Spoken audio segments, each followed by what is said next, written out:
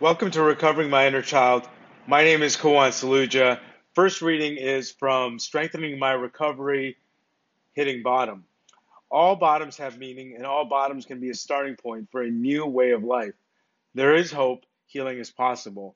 Big Red Book, page 124. I prior to prior to my spiritual recovery, let's say, to keep it fairly generic, I didn't value there's different types of bottoms, and I think I had a bottom recently where a dear relationship of mine I kind of put in jeopardy, and I realized that I could prior to um, the work that I put in, I would have just said, well, this is how it's always been. And, I'm an adult child and, I can blame other people. And this is how I learned relationships. And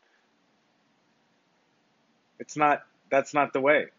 As it says here, it's a starting point. There is hope. Healing is possible. I mean, I think of Lance Armstrong and I think of that moment when he said they lost. And he just came in and said, we're never losing again. And, that spawned an intensity. Won several Tour de France. Of course, we're the cheating aside and all that kind of stuff. But there was a growth mentality there. There was an unwillingness to accept, the low standard, the mediocrity. And, I think when I had that bottom with regards to a very important relationship to me, I'm not going to accept mediocrity anymore. As there is hope, there is healing as possible, as long as there's a willingness. So back to the passage. We come to ACA because we've hit some type of bottom. Maybe we feel hopeless because life hasn't gone as we hoped, or we've lost too much because of our dysfunctional behaviors, and we realize that we don't know how to change on our own. We tried, but it didn't work. Maybe we find our way to a meeting because deep down we know there has to be something more. Working the ACA program doesn't mean we might not hit more bottoms. I think that's something that I have to remind myself. You know, uh, Recovery is non-linear. It's not linear.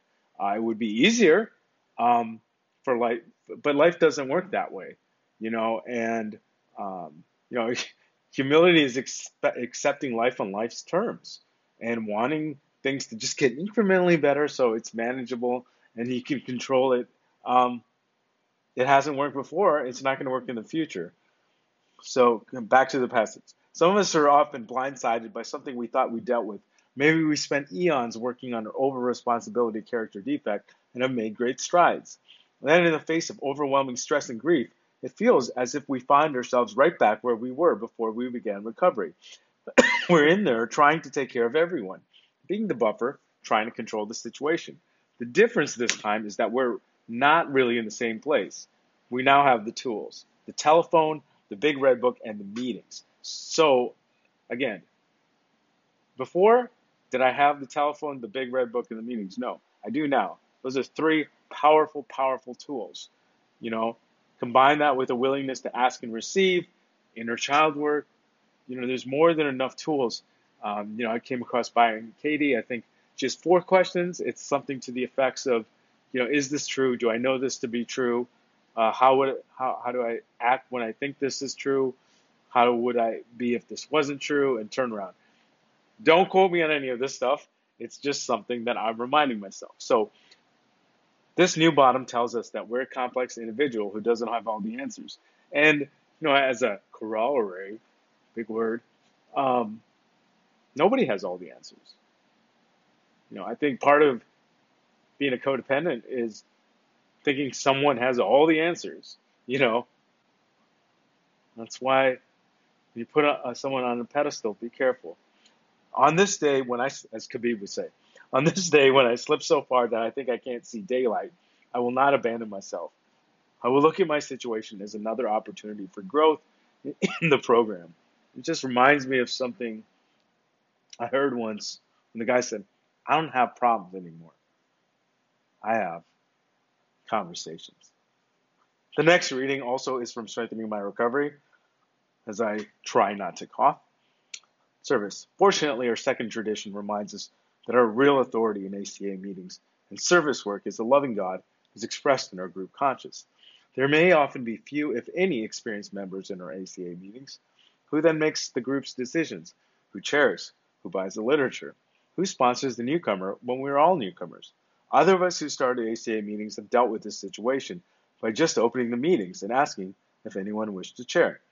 We had faith that someone would find the courage to step up.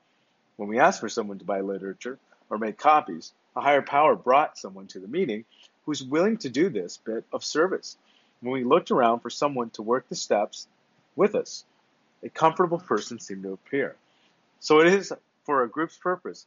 When confronted by a situation that seems greater than us, we can feel reassured that by turning it over to the group's higher power in the form of a group conscious, a decision can be made. We trust that we can work out the details when we have the best interest of the meeting in mind. If our egos get in the way, we talk to someone and sort it out. We help the day-to-day affairs of the meeting to run smoothly.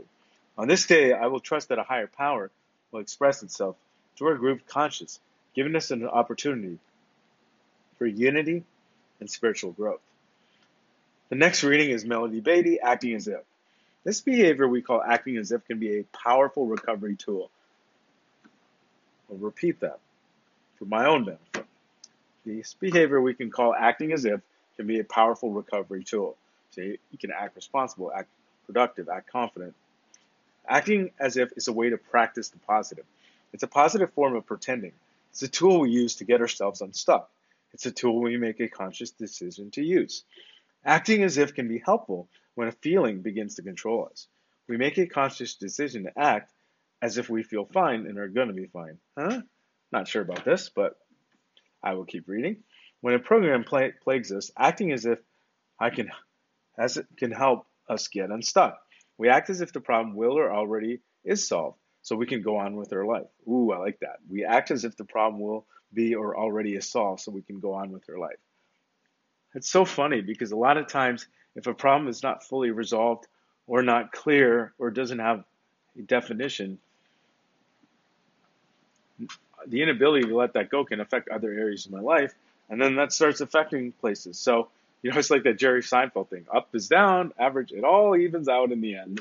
So it's probably a more effective way to go through life than the other characters, particularly Costanza. Anyways, that would be Seinfeld.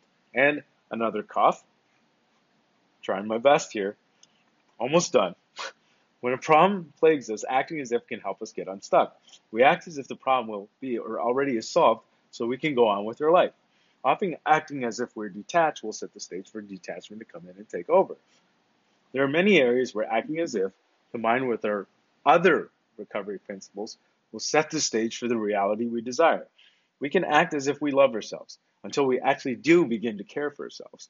We can act as if we have a right to say no until we believe we do. We don't pretend we have enough money to cover his check. We don't pretend an alcoholic is not drinking. We use acting as if as part of our recovery to set the stage for our new behaviors. We force ourselves through positive recovery behaviors, disregarding our doubts and fears until our feelings have time to catch up with reality. Acting as if is a positive way to overcome fears, doubts, and low self-esteem.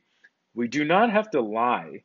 We do not have to be dishonest with ourselves. We open up to the positive possibilities of the future instead of limiting the future by today's feelings and circumstances. Acting as if helps us get past shaking ground and into solid territory. God showed me the areas where acting as if I could help set the stage for the reality I desire. Guide me as I use this powerful recovery tool to help create a better life and a healthier relationship. And finally, the fourth and final reading also comes from Melody Beatty's The Language of Letting Go on the subject that is a game changer in life. Gratitude. Sometimes in life, things happen too fast. We barely solve one problem when two new problems surface. We're feeling great in the morning, but we're submerged in misery by nightfall. Every day we face interruptions, delays, changes, and challenges. We face personality conflicts and disappointments. Often when we are feeling overwhelmed, we can't see the lessons in these experiences. One simple concept can get us through the most stressful of times. It's called gratitude. We learn to say thank you for these problems and feelings. Thank you for the way things are. I don't like this experience, but thank you anyway. Force gratitude until it becomes habitual. Gratitude helps us stop trying to control outcomes. It is the key that unlocks positive energy in our life. It is the alchemy that turns problems into blessings and the unexpected into gifts. Today, I will be grateful. I will start the process of turning today's pain into tomorrow's joy. This is so good. I have to read it one more time. This one I hope to remember as clearly as I remember Melody Beattie saying, when in doubt, go back to the steps. Again, gratitude. Sometimes in life things happen too fast. We barely solve one problem when two new problems surface. We're feeling great in the morning, but we're submerged in misery by nightfall.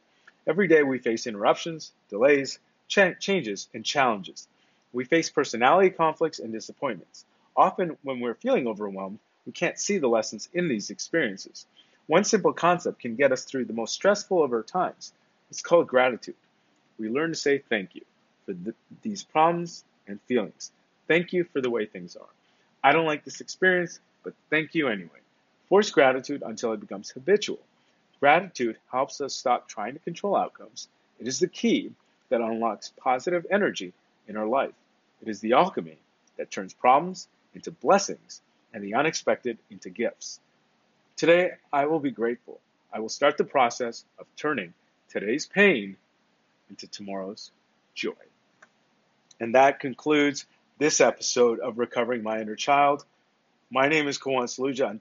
Until next time, this is Kawant reminding myself to pause because that's where God is. It's something I do have to remember a little bit more. To love myself, one way is to go to the rooms, go to places where people love you, and to feel my feelings. Non-dominant handwriting, non-dominant drawing, writing, morning pages, breathing, and other exercises.